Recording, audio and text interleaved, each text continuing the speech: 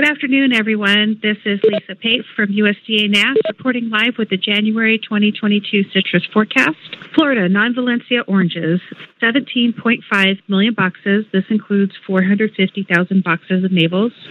Florida Valencia oranges, 27 million boxes. Florida all orange total, 44.5 million boxes. Florida all grapefruit, 4.1 million boxes, composed of 3.3 million boxes red grapefruit and 800,000 boxes white grapefruit.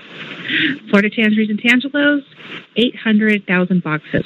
Our February 2022 forecast will be released on Wednesday, February 9th at noon Eastern Time.